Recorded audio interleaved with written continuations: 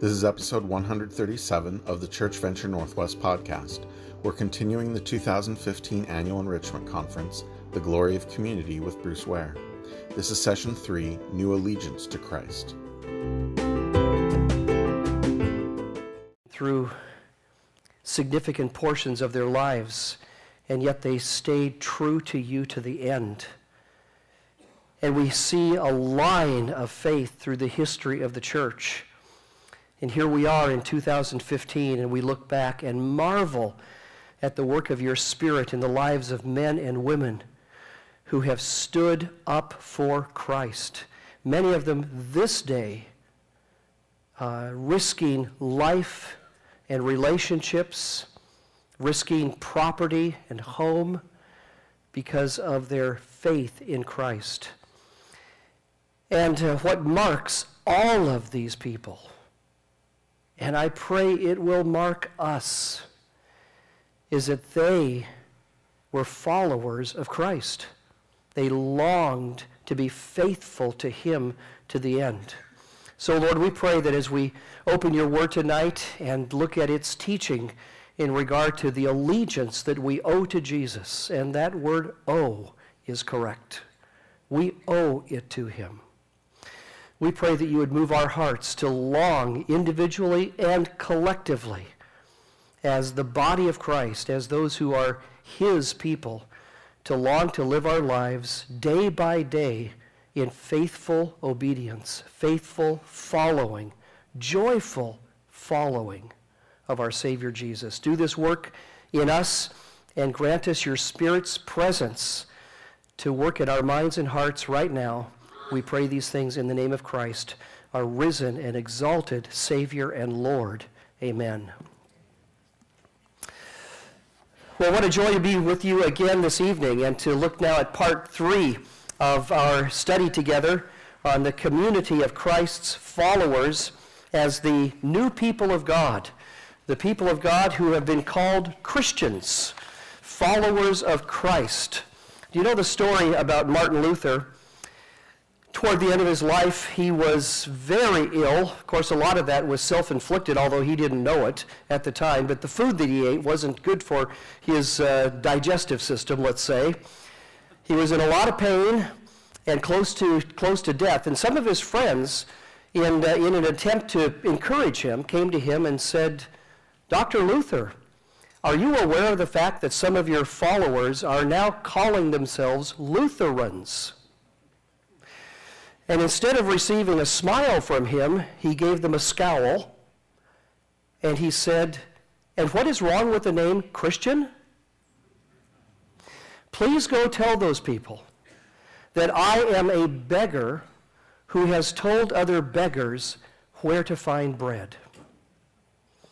It is just a beautiful story, isn't it? That this man in the maturity of his life recognized he owes everything to this one who has given him all that he has. And indeed, it is only because of his faithful following that he has anything in life at all to offer to anybody else. I'm a beggar who has told other beggars where to find bread.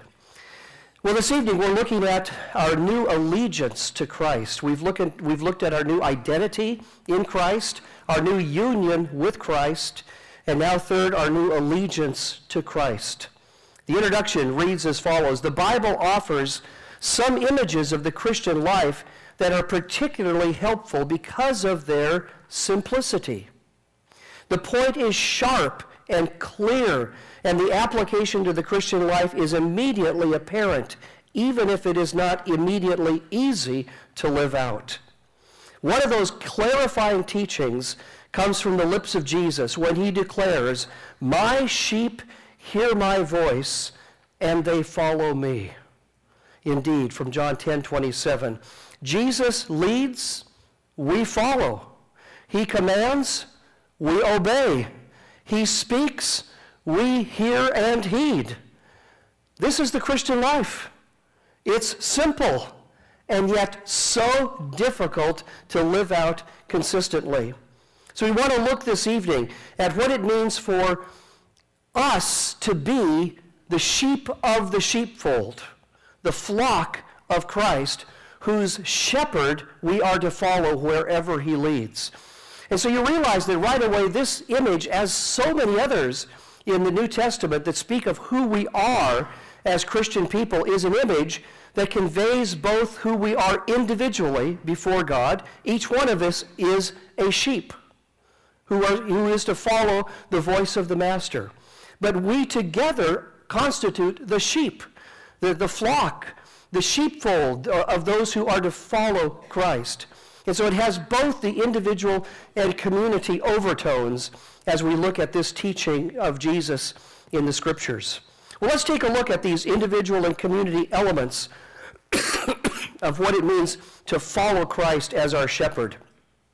And of course, one just has to give a moment's thought to this to realize there is a rich Old Testament background to the notion of the people of God as the flock who is to follow the shepherd.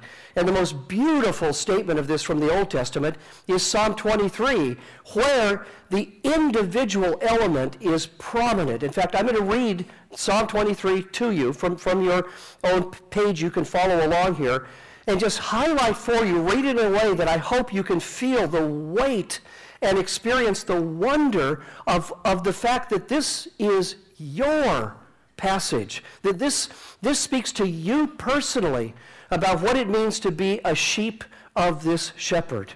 Psalm 23, the Lord is my shepherd.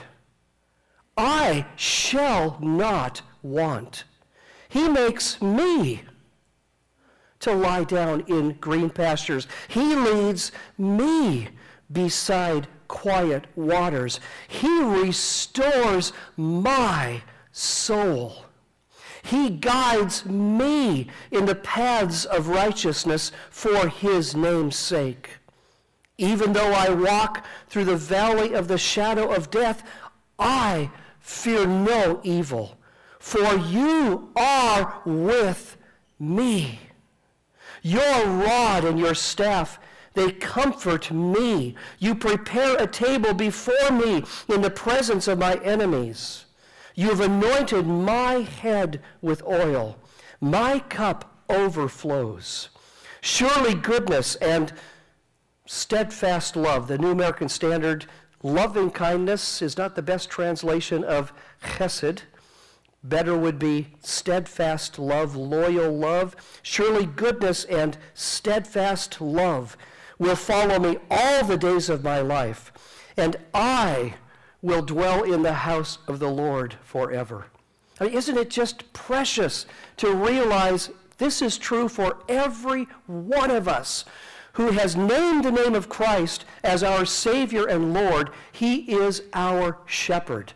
I mean, no doubt Psalm 23 is anticipating the role of Jesus in particular, who is the great shepherd, the good shepherd, the ultimate shepherd of the sheep. So while God has always been to his people, this includes Old Testament Israel, the shepherd of his people, in a very real sense for us, this is fulfilled in greater measure in Christ, who is the shepherd of his sheep. And that's each one of us is a sheep that is cared for by him, loved by him, provided for by him, protected by him, taken through the valley of the shadow of death, but we fear no evil, for he is with each one of us. Oh my goodness, I mean, as much as we are wanting to celebrate community, and we will do that, let's not lose sight of the precious individual nature of this truth to every one of us who is a sheep of this shepherd. What a joyous thing it is to reflect upon his faithfulness, as Nate reminded us, his constancy, his unfailing protection and provision for his people, for his sheep, never failing to provide what they need when they need it. So indeed, goodness and faithful love will follow us all the days of our life, and we will dwell in the house of the Lord forever because of his faithful leading of us. All right, when we take that theme of Christ as the Good Shepherd, at least Psalm 23 anticipating that, and come to the New Testament, we realize this clearly is fulfilled in the person of Jesus. And one of the best passages that speaks of this is John chapter 10. And we're not going to read all of the chapter, but a bit of it here so we can get a feel for what Jesus says. So John 10, verses 11 to 16, and then verses 26 and 27. Jesus says, I am the good shepherd. The good shepherd lays down his life for the sheep. He who is a hired hand and not a shepherd, who is not the owner of the sheep, sees the wolf coming and leaves the sheep and flees, and the wolf snatches them and scatters them. He flees because he is a hired hand and is not concerned about the sheep. I, on the other hand, am the good shepherd. And I know my own, and my own know me. Even as the Father knows me, and I know the Father, I lay down my life for the sheep. I have other sheep which are not of this fold. I must bring them also, and they will hear my voice, and they will become one flock with one shepherd. Verse 26. But you do not believe because you are not of my sheep. My sheep hear my voice, and I know them, and they follow me. So here we have this instruction from Jesus, this depiction of what it means to be his followers, what it means to belong to him, is that we hear his voice and we follow him. The image here, is of sheep together, not just one sheep or another scattered around in different places, but rather the sheep gathered together as they are all where the shepherd has led them. The shepherd has guided them to a place of green pasture, a place with water to drink. And so the sheep are together as the sheep of the shepherd. He's the one who protects them from the harm that might come. The good shepherd feeds his sheep together. He knows the sheep individually, of course, but he also knows them together as his sheep. There is no such thing, when you think about the image that's conveyed here, of sheep following the voice of the shepherd who is not part of the sheepfold, all of whom hear his voice and they follow him. You know, I had an experience in the one time I've been to Israel. I went to Israel when I was a student at Western Seminary, so this was in another millennium, quite literally. This is a long time ago. But I was in my first year at Western, and they offered a summer trip to Israel. Ron Allen, some of you know Dr. Allen, who left Western and went to Dallas, but he was teaching at Western at that time, and he led that trip to Israel for the summer. And one experience I will never forget. I mean, it is etched in my memory as vividly as the day this happened. It was a very hot day. We had taken a tour. We were in Jerusalem for this part of our time in Israel, stayed in the Old City in a hostel there. It was really a wonderful place to be. And we were taking these bus trips out for the day to see different parts of the southern portion of Israel. Well, there was one day where it was a typical summer day in Israel, at least 105 degrees, just blazing heat. And so at noontime, we pulled over to a shady spot on the hillside, pulled the bus over where we all got out of the bus and sat down on the ground under shade of some trees there to eat our lunch.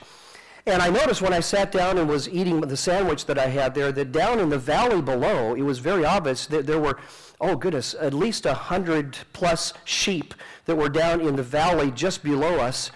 And it was interesting because there were clearly two different flocks of sheep that were together. And you could tell this because there was a number of the sheep had greenish splotches on the wool, on the nape of their necks, and others had reddish splotches, so that dye had been used to identify them.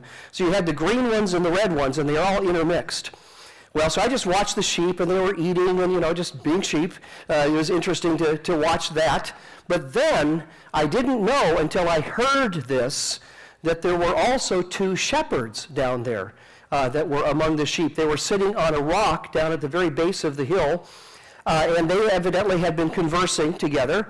And I didn't see them until I heard them both as they got up. They both made a sound that sounded to me very similar. The sound sounded about the same from each of them. But they both got up, made the sound, and walked in opposite directions. And guess what happened next? All of these greenish and reddish sheep that were all intermixed, all of a sudden, all the greenish splotched sheep separated out and followed this shepherd. And all of the reddish ones separated out and followed that shepherd. And I just sat there on this hillside amazed. I was watching John 10 lived out before my eyes. My sheep hear my voice. They know me, and I know them, and the voice of a stranger they will not follow. They will follow me. Now, I'll come back to this point later, but oh, how important it is then for us to help our people know what it means to hear the voice of the shepherd. So the sheep can hear the voice they are to follow and know the other voices they are not to follow. There are many other voices out there that are voices of pretender shepherds, right? Pseudo-shepherds who want to call the sheep and have them follow them. And these are the voices of strangers that the sheep ought not follow. So our people need to know what the voice of the shepherd is, that we will follow his voice alone. So it's a simple image, but living it out is one of the greatest challenges of life, is to wake up every morning and to remind ourselves every day, you know what, of all the things in life that there are to do, this clarifies things. There is one thing I need to remember every morning when I wake up, and that is I am a sheep in a sheepfold whose responsibility it is this day to hear the voice of the shepherd and follow him. And that's it. I mean, we do that day by day by day and come to the end of end of our lives, and we have lived life as God has called us to. We fail to do that, and we fail to live life as God has called us to. We've gone off after other stranger shepherds, strangers whose voices we have followed instead. So may we just take to heart the simplicity, but the necessity of knowing the voice of the shepherd and following him. Just one more point of application from this passage before we move on in the outline. Verse 16 has a special significance. William Carey, some of you know this story. William Carey, who went out as he's considered the father of modern missions and went out to India as a missionary. And of course, this was at a time when there were a lot of hyper-Calvinists who would say things like, it is not our role to call people to put their faith in Christ. This is the job of God to save people. And so, you shouldn't proclaim the gospel. So Andrew Fuller, for example, wrote a tract defending the proclamation of the gospel as a Calvinist. And William Carey demonstrated this in his own role as a missionary to go out and proclaim the gospel as a Calvinistic missionary. Well, William Carey was getting a lot of negative feedback from people who didn't think he should go out as a missionary. And one of the verses that the Lord used to convict his heart and convince him that missions was appropriate and necessary was John 10:16. Look at it again. John 10:16, where Jesus says, I have other sheep which are not of this fold. I must bring them also, and they will hear my voice, and they will become one flock with one shepherd. So Carey thought about this verse. He meditated upon it. And that first phrase, I have other sheep, well, what does that mean? Well, that means there are other sheep out there that have been given to the Son. They are his, but they haven't come yet. These are the elect out there in the nations of the world. These are those whom the Father has given to the Son, but they haven't come to him yet. This is the elect that are out there to be saved. I have other sheep, but they're not of this fold. But then, how do they become part of the fold? They must hear my voice, and then they will follow me. And it dawned on William Carey in that moment what that means, that they will hear his voice. How will they, the elect, whom God has chosen, the Father has chosen, and when they hear the voice of the shepherd, they'll come. How will they hear the voice of the shepherd? Answer, through the voice of those who speak on behalf of the shepherd. Your voice, my voice, William Carey's voice, as the gospel is proclaimed, guess what they hear? The voice of Jesus calling them to come and become part of the flock, that they may be one flock with one shepherd. So indeed, this is the role of sheep in the initial coming to him, as they hear the voice of the shepherd and come. And this is the role of sheep every day of their lives. There's no exception to this. It's not the case that sheep grow up, and then they can go off and live independently, right? And figure out how to live life on their own. And kind of, leave home and do it on their own. This doesn't happen with sheep. Every day, it's the same thing. They trust the shepherd to guide and direct them, to protect them, to lead them to the pathway of food to eat and drink and water, and to sustain and watch over them. So indeed, this is as simple as it gets, and yet as profoundly difficult to live out consistently. Hear the voice of the shepherd and follow him. That's what we're called to do day by day. We're called to do that as individual sheep, and we are called to do that as a flock, as we together follow the voice of the shepherd. If I can just think for one moment with you in terms of an application for elders, pastors, staff members in a church, that their goal needs to be, we'll talk more about this in a moment, their goal needs to be what all of the goal of all the sheep is, and that's to hear the voice of the shepherd. So even if you have a prominent leader or elders who have a vision for what needs to be done in the church and how we can move forward, boy, how important it is that those leaders, those elders, those pastors have heard the voice of the shepherd, so that the people are following the shepherd, not those elders per se. It's just because we are called ultimately to obey Christ in everything. So I remember the years that I was chairman of our elder board at Clifton Baptist Church in Louisville, Kentucky. Most times when the elders met, I don't think this happened necessarily every time, but most times when I opened us up in prayer, I would pray something like this. I would say, in Heavenly Father, our deepest desire as elders of this church is to follow the leadership of Jesus. It is his church, not ours. It is his vision we long to know, to embrace, and to carry out. It is his word we want to be faithful to adhere to. It is his leadership of us that we wish to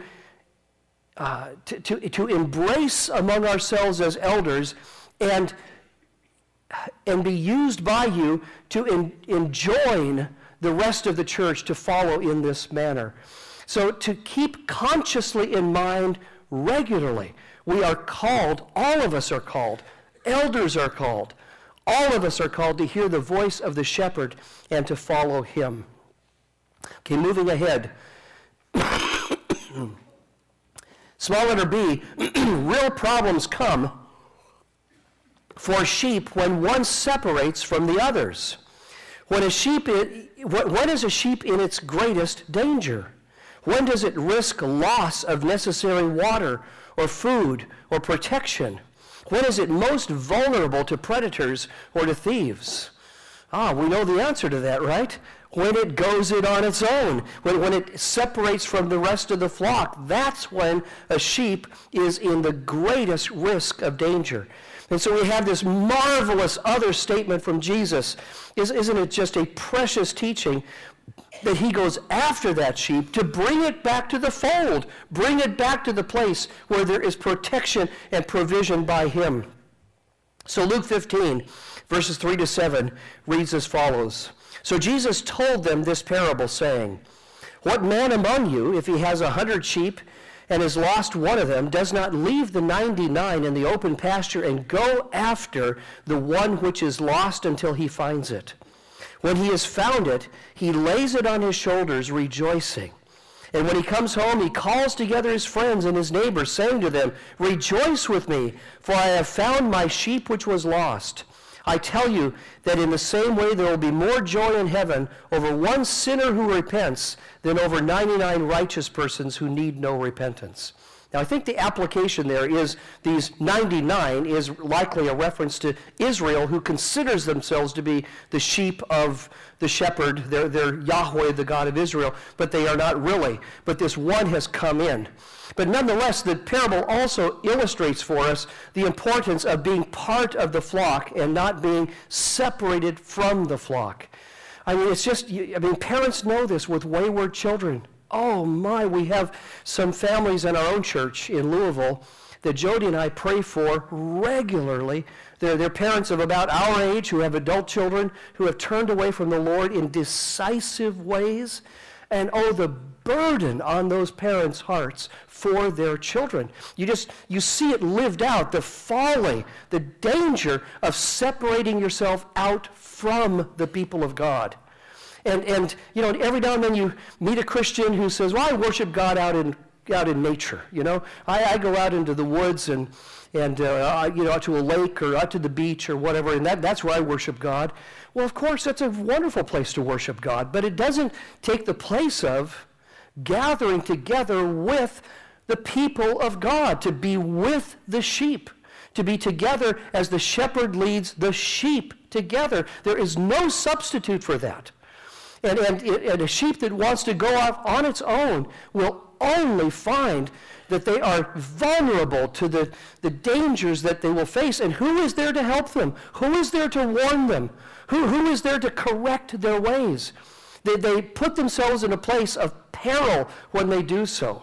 So indeed, no wonder Hebrews enjoins us to gather together, to seek the company of believers until the day of Christ comes, that we may strengthen one another in the faith.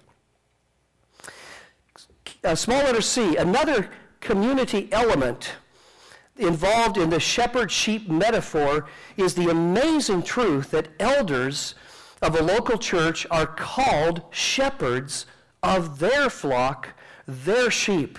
I mean, isn't that an amazing thing? When you realize that Yahweh is the shepherd of Israel, and Jesus is the good shepherd, John 10, the great shepherd of his sheep, Hebrews 13:20, and the chief shepherd, 1 Peter 5:4, of his church, how amazing it is that elders are called shepherds who pastor their flocks as under-shepherds of the chief shepherd.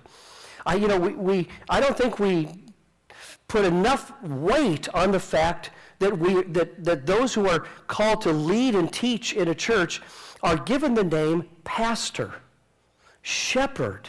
These ones who are to carry out in a way under the absolute role of the shepherd of all of the sheep, Jesus, to carry out under him the role of under shepherd, to care for those sheep, to feed those sheep, to protect those sheep, to direct those sheep in the way that is best for them to thrive and flourish. So indeed, pastors, elders in a church are then these under shepherds, under the chief shepherd. 1 Peter 5, of course, highlights this particular role of elders as under shepherds. Peter writes, "Therefore I exhort the elders among you as your fellow elder and witness of the sufferings of Christ, and a partaker also of the glory that is to be revealed. Shepherd the flock of God among you, exercising oversight, not under compulsion, but voluntarily, according to the will of God, and not for sordid gain, but with eagerness, nor yet as lording it over those allotted to your charge, but proving to be examples to the flock. And when the chief shepherd appears, you will receive the unfading crown of glory. So notice two things with me here. First of all, while certain sheep may require special care, and of course we always know this is the case, if you've been involved as an elder or a pastor in a church for any length of time, you know there are always specific people that have special needs that need to be dealt with. Nonetheless, the shepherd's overarching concern is the welfare of the flock, the whole of the flock. And I think sometimes some pastors can be fooled. You know, it's kind of like the tyranny of the urgent problem, can be fooled by the pressing needs of so many individual people that their feeding of the flock, their direction for the flock, their prayer for the flock, their oversight of the whole of the sheep suffers because of the time and attention that is devoted to just a few. And of course, these are difficult calls to make, aren't they? But all I'm saying is we dare not err on the side of getting sidetracked with too many individual problems and miss the calling to be shepherds of the entire flock, the welfare of the whole. Second observation, Peter's primary concern in this passage in 1 Peter 5 is that these under-shepherds understand why they have been given authority over the flock, not for personal power or prestige, but for loving yet firm care of the flock. So again, it's like every other expression of authority that God has invested in particular people, whether it's government, whether it's a husband over his wife, or a father over his children. Any sphere of authority can be abused, and pastoral abuse is abuse. It is sinful. And it's especially damaging. I cannot help but think on the day of judgment, there will be specially strong rebuke from the Lord to pastors who are to uphold Christ and his example and yet have performed their duties in a way that is self-serving and is in some ways abusive of those under their charge. How utterly wrong that is, and how out of character with the leadership of Christ himself, even out of character with Peter. Isn't it interesting? Look again at the beginning of 1 Peter 5. He says, I exhort the elders among you as your fellow elder and witness of the sufferings of Christ. Notice what he doesn't say there. As an apostle. In fact, as Peter the apostle. I mean, he doesn't play the trump card. You know, the apostle trump card. The humility of Peter here is remarkable. What he's labeling himself as one of them, as your fellow elder, which of course he is, but he's also Peter the apostle. You know, that's a big deal. Upon you I will build my church. You know, he's not quoting Matthew 18 to them or Matthew 16, sorry. So the humility that you see in Peter, in the way that he even talks of himself here, the humility of Christ in coming not to be served but to serve and give his life a ransom for many, these are the illustrations for us of how under-shepherds are to care for their sheep. Now, another caveat here, don't translate servant leadership into service without leadership. I think that happens sometimes. In other words, servant leadership is described or conceived in such a way that leadership basically drops out. And that's a huge mistake. So rather than using your authority in self-serving, abusive ways, use your authority. Use it in ways that will be beneficial, and devise ways in which those under your charge can be benefited from the decisions you make, from the direction that you cast, from the ways in which you conduct yourself. They benefit as there are put in place different kinds of things in the church and in relationships with one another that by your authority, or the authority of the elders, has been conceived of to be of benefit and then the building up of the people of God. So you don't abdicate authority, you use authority, but you use it in ways that benefit the good and the well-being of others. So indeed, under shepherds then have responsibility for the flock, for the whole of the people of God, and to care for them, provide for them, to enrich them in the ways in which they conduct their leadership over them.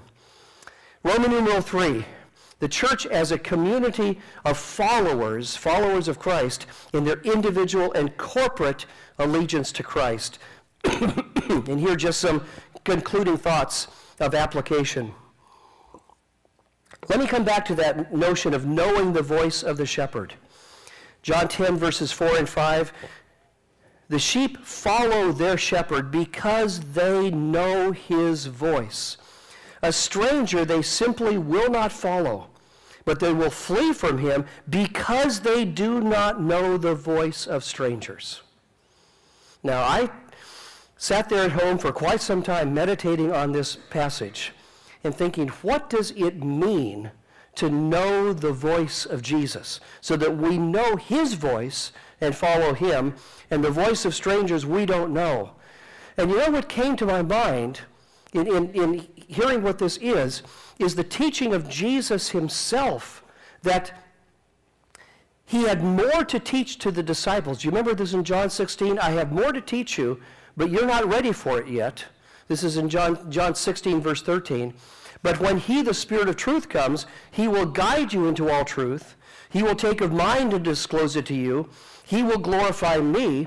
So here's Jesus indicating that those disciples of his would be the recipients after his death and resurrection, the recipients of further revelation he would give to them that they then would have charge to give to the church. Hence, the rise of the apostles. The gift of apostles to the early church was the means by which the revelation of Jesus Christ continued and was fully manifest. Now, by fully, what I mean by that is all that Jesus eventually intended his people to know.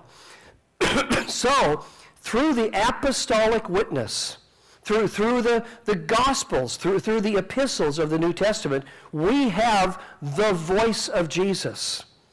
We don't have it in some other place. We don't. This is not some ethereal message, that we're to hear some voice out there that is inaudible or something like that. It's not a mystical idea. We hear the voice of Jesus as we hear his voice through his Spirit-inspired, Spirit-empowered messengers. And then, on top of that, think of Jesus' statement in Luke 24, where he taught them concerning himself from the law and the prophets and the writings. That's the three-part division of the Old Testament scriptures. That's the whole Old Testament. And so then you realize everything in the Old Testament, inspired by the Holy Spirit, had as its central figure Jesus, which then was written in such a way that it would point forward to its fulfillment in Jesus. So we see his own life and ministry recorded for us in the Gospels, and then the fullness of his teaching manifest to those disciples become apostles after his death and resurrection. So here is where you know the voice of Jesus. How well do you know the Bible? How much have you been saturated with its teaching? I don't know if you think of this book as the voice of Jesus to you, but it is. This is where you hear it. And so how important it is for our people to know what this book teaches, what Jesus teaches concerning himself from all of these portions of the Bible, so that when we hear other voices, now I'm going to name a name or two here because they're in print. I think once they publish something and their name is on it, it's fair game. Paul named names, right? Paul named names of those who opposed him. And so, a Donald Miller, for example, who writes Blue Like Jazz, this is a call to a way of conceiving of the Christian life that is fundamentally contrary to the call of Christ. That's not to say that there aren't some good things in that book, Blue Like Jazz.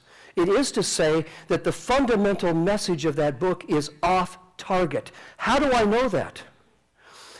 I know the voice of the shepherd, and it sounds very different from Donald Miller. William Paul Young, The Shack. How many copies has that sold? And there are many people out there who would say that that book has meant as much to them as the Bible has. It's just amazing, the testimonies of people. But I read that book carefully, and there are so many things in it that is, what William Paul Young has done in that book is portray a vision of God as people in Portland, Oregon think he should be. It's a very good depiction of how the culture of Portland, Oregon would conceive of how God ought to be. But is this the God of the Bible? Are you kidding? It's not even close. Even though there are some elements in it that you would read and go, yeah, that's basically right. There are elements in it that are correct and true, but the overall picture that is there is so fundamentally contrary to the teaching of who God is in the Bible. I mean, the God of the shack is a God of love who would never do anything harsh or cruel or bring any kind of wrath or anger upon anybody. I mean, but honestly, how long does it take you in your Bible reading for the year to come across the God of wrath? How long does it take? Genesis 6. You're not too far in it yet, right? And here you read about God whose anger burns against the whole world because of the sin is so great, he sends a flood upon the whole world. I remember reading, here's another name, Brian McLaren. I don't know if you've read his book. I'm not recommending you do, but some of you may have read his book, A New Kind of Christianity, in which he kind of presents a revised understanding of major doctrines of the faith. And honestly, that book is from beginning to end heresy. It is incredibly dismissive of the orthodox understanding that we as evangelicals have of just about everything he talks about. Let me give you one sample. About halfway through the book, he opens a chapter talking about the God of the Old Testament. And this is how he talks about that God. He says, there is a figure in the Old Testament named God. You got to love it, don't you? Or hate it, I should say. There is a figure in the Old Testament named God who brings a flood upon the whole world and kills everyone except Noah and his family. There's a figure in the Old Testament named God who brings fire and brimstone upon Sodom and Gomorrah. And he gives a few other examples. And then he says this, but because we know that that figure named God is so un-Christ-like, he cannot be the true and living God. Well, here you have it, my friends. This is a contrary voice. This is a voice of not the shepherd, but another voice calling people to a politically correct view, to a view that feels good in our culture, but is not faithful to the revelation of God in the Scriptures. So, we must know the voice of our shepherd. And under shepherds must help their people be attuned to that voice, so that when they hear these other voices, Rob Bell is another one, isn't he? You know, Jeremy, my nephew, was on staff with him for a while out in Grand Rapids, and God was merciful to help Jeremy see problems as they began to develop, and so he pulled out of that. You know, but you just realize, boy, this is another one of these voices out there that's greatly appealing, but it is a call away from everything that the Scriptures teach us about the atonement, about Christ, about sin and salvation, about the necessity of faith and all the rest, and heaven and hell, and, you know, so many things that Rob Bell has spoken in a way that is clever and attractive and dead wrong. So God help us. Oh, how we need in this day to have knowledge of the voice of the shepherd, so that we will stand firm against the pressures of a culture that is moving at rapid pace against the very things we hold dear. Because the pressure will be on to concede, to compromise, to give in on a host of different things, and this will only increase. I mean, we all feel that, don't we? We sense that in a way today that we didn't 10 years ago, 15 years ago, but is increasingly that way. So, back to the point here, we need to know the voice of the shepherd, and that voice, that shepherd's voice, is made known to us in the Scriptures. Secondly, embrace the wisdom of the shepherd. Oh, how important it is to believe that where he leads us really is the pathway to life. To believe that he knows what truth really is, that he knows what goodness really is, that he knows where joy is to be found, that he actually is the one who is right. And if we think differently, we're wrong about this. So we yield to him because he knows best. Now, we would all assent to that, I think, in this room, but do we really believe it day by day? That in fact, his ways, despite anything that I would feel in my own heart, his ways are the ways of life, the ways of joy and blessing, the ways of goodness. And to believe any other voice out there is a lie. It will not bring to you the joy and satisfaction and fulfillment that your heart longs for. It will only come as we follow him. So as Jesus said, I have come that you might have life and have it a little bit. Oh no, abundantly, right? Obey my commandments that my joy may be in you and your joy may be made full. So, the wisdom of this shepherd, don't ever doubt it. You begin to doubt the wisdom of the shepherd, you think you know better, and you will find yourself to be a straying sheep who then becomes vulnerable to the predator and looking for your own source of food and water and so on. Embrace the wisdom of the shepherd. Third, trust the heart of the shepherd. Trust the heart of the shepherd. That not only does he know the best, but he really longs for your well-being. He is for you. I am convinced that any person, this includes Christian people, who don't have a deeply rooted confidence that their shepherd, Christ their shepherd, is for them, wants their best, they will be reluctant to follow him. Because because there is within us, God built within us a longing to find true satisfaction. And if we don't believe that the heart of our shepherd really wants our best, we will look elsewhere.